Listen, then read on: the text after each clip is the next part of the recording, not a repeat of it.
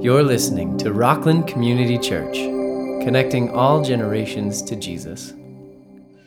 Well, it's that season of Lent, and as I mentioned earlier, it really revolves around this idea of repentance, which is a word that, not to get too high and theological, but it sounds kind of icky, doesn't it? Repent. And there's something in you, like when you hear that, you think, I wish we didn't have to think about that and talk about that. And there's something about it that sounds very unfun. It seems like life is about joy, and we know where this is going, and we know about forgiveness, and we know about Easter. So why do we really need to stop and think on our sin and our need to repent before a holy and almighty God?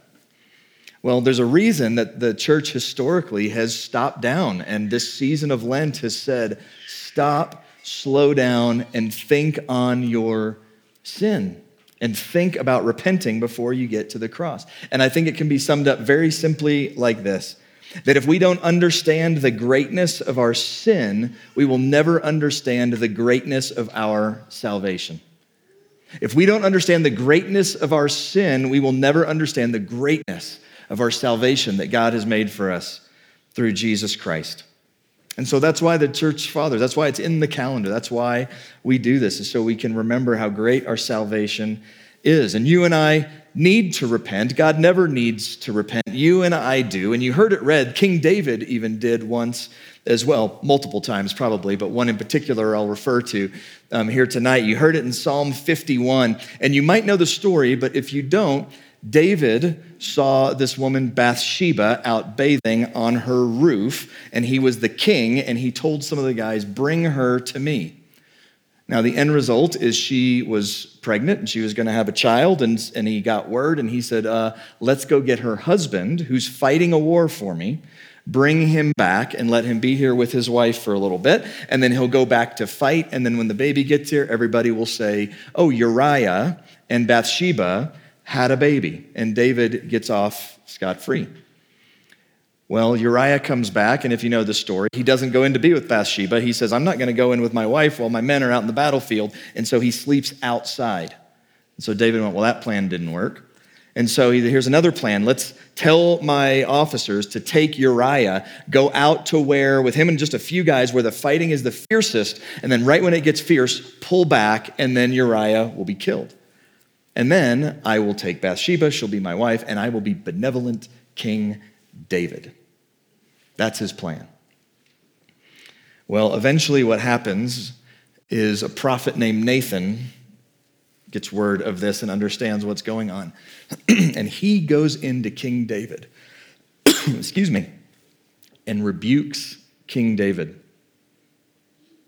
And David, in response, I'm just going to do a couple verses from Psalm 51. He writes Psalm 51. That's what you heard read. And watch what he does. Watch how he repents. He says, I know my transgressions, and my sin is ever before me. What he's saying is, I am very aware of the specificity of my sin. We did a corporate time of confession, and those are pretty broad brushstrokes that we talked about. My sin is too heavy to bear. I am sinful. We said some broad things. This is David, and really in the Hebrew, it's very specifically, he's saying, I know what I did wrong. He knows specifically. When we think about sin, it's better to not just think broad brushstrokes about, I know that I make mistakes, but to think, I did this, and I shouldn't have. This is how sin manifested itself in my life very specifically. I've had times in my marriage where I've apologized, and my wife has said, do you know what you're apologizing for, what you're sorry for? And I have said, I do not. But I'm sorry nonetheless.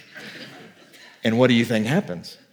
Well, I want you to understand the kind of where the wound is, like what hurt, so you can offer, so it can actually work towards healing and things. And so to be specific with an individual, specific with God, is healthy for that relationship. We tend to say things like, oh, I struggle with finances, or I struggle with lust or pride or envy, or I struggle finding my self-worth in something else. Struggle is usually a sign that you just opened up a big old junk drawer and you're going to be very, very broad in what you say, instead of thinking very specifically about your sin.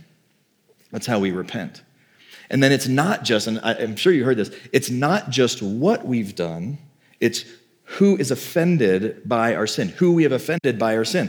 And you probably caught this in verse 4. He says in this poetic book, he says, against you, speaking to God, you only have I sinned and done what is evil in your sight, so that you may be justified in your words and blameless in your judgment. Meaning, I sinned against you, and so you are rightly just to be mad at me, God. I need to repent to you. But it is interesting when he says, against you only have I sinned. Because I can think of other people he sinned against. He sinned against Bathsheba. What about Uriah? What about everybody that was involved that he made them lie for this cover-up? What about the soldiers that were sent with Uriah that were killed that wouldn't have been if David wasn't trying to cover up his sin? Maybe he sinned against them as well.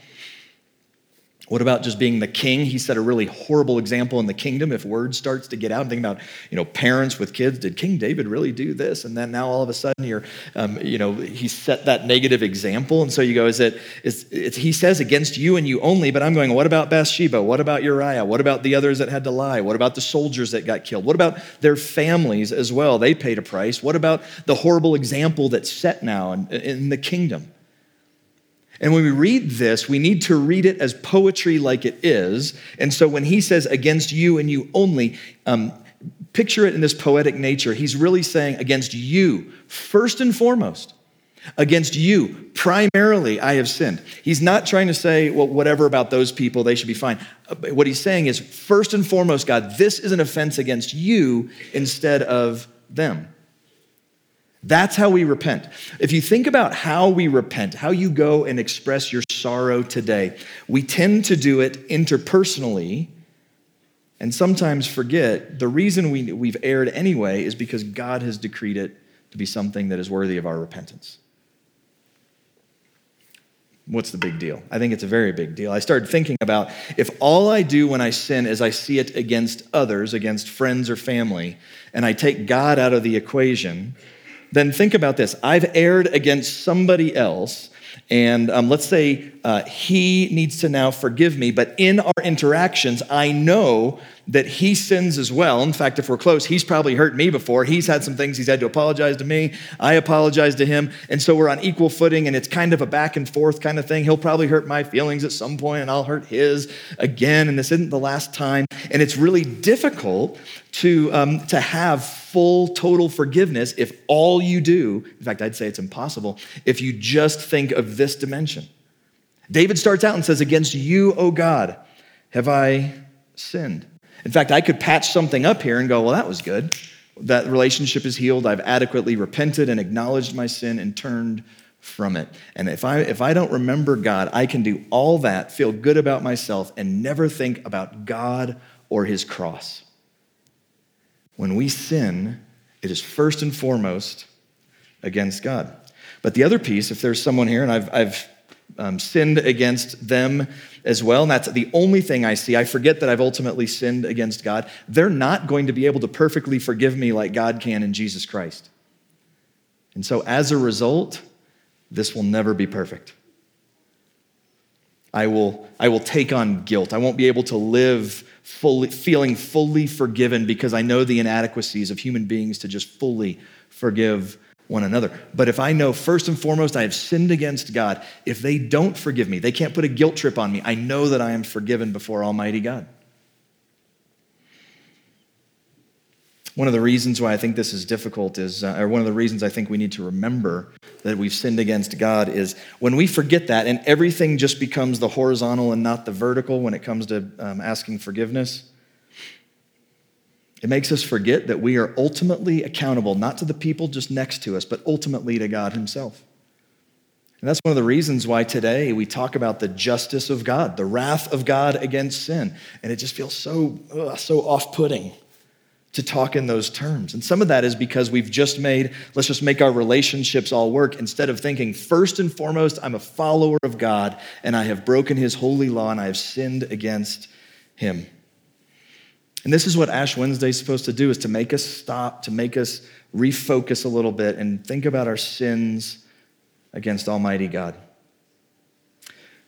In just a few moments, we'll come up and you can take communion, and then if you'd like, you can also have, we call it the imposition of ashes. We'll show you that in just a moment. But what Ash Wednesday is supposed to do is say, we remember our own mortality. From ashes you came, to ashes you will return. Because of our sin in the world, the just penalty for that is death. Ashes to ashes. And then the other piece is, in the Old Testament especially, they would, as a sign of repentance, they would put ashes. They would be in sackcloth usually. We're not doing that. But we put ashes on as a symbol and a sign of repentance. It's an outward sign of a sorrowful heart.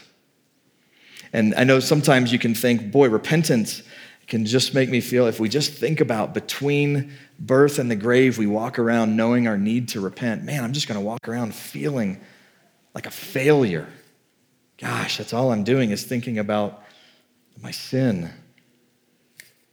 This is supposed to spur us to our absolute greatest joy, because we have a rightful judge that stands over us, over all the earth, and we can be fully forgiven because the one we go to is capable of doing so. And when we have moments like this and we stop and we remember our sin, we remember our salvation. Because I'll say again, if we don't understand the greatness of our sin, we will never understand the greatness of our salvation. If we don't understand the greatness of our sin, we will never understand the greatness of our salvation. In just a moment, we'll come forward and take communion. If you would like, if you're new, we have several new people. You can come down here and we'll have some stations up here where you can take communion, and then we'll have a couple people on the side that if you would like to receive ashes, you are welcome to do that. Parents with kids, they're going to take cues from you on what you want to do with communion and the ashes. And as you receive the ashes, if you would like to, they'll say something to you like, remember that from dust you came, and to dust you will return. If you're like me, you're tempted to hit the fast forward button and get to Easter. Let's remember today our sin and our need for repentance, because if we don't understand the greatness of our sin, we'll never understand the greatness of our salvation.